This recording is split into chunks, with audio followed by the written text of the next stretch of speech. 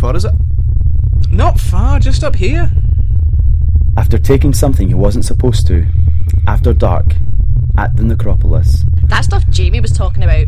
I paid a good bit of money for this. Right, okay. Sean was dragged through soil, tumbling further and further into a black void. Falling through grabbing hands, slime, dirt, branches and flesh, he drops into a bubbling mass of what now seems to be the ground. When he stands up, he knows he's not in the necropolis. What he doesn't know is, he's gone into the Murk. Hello?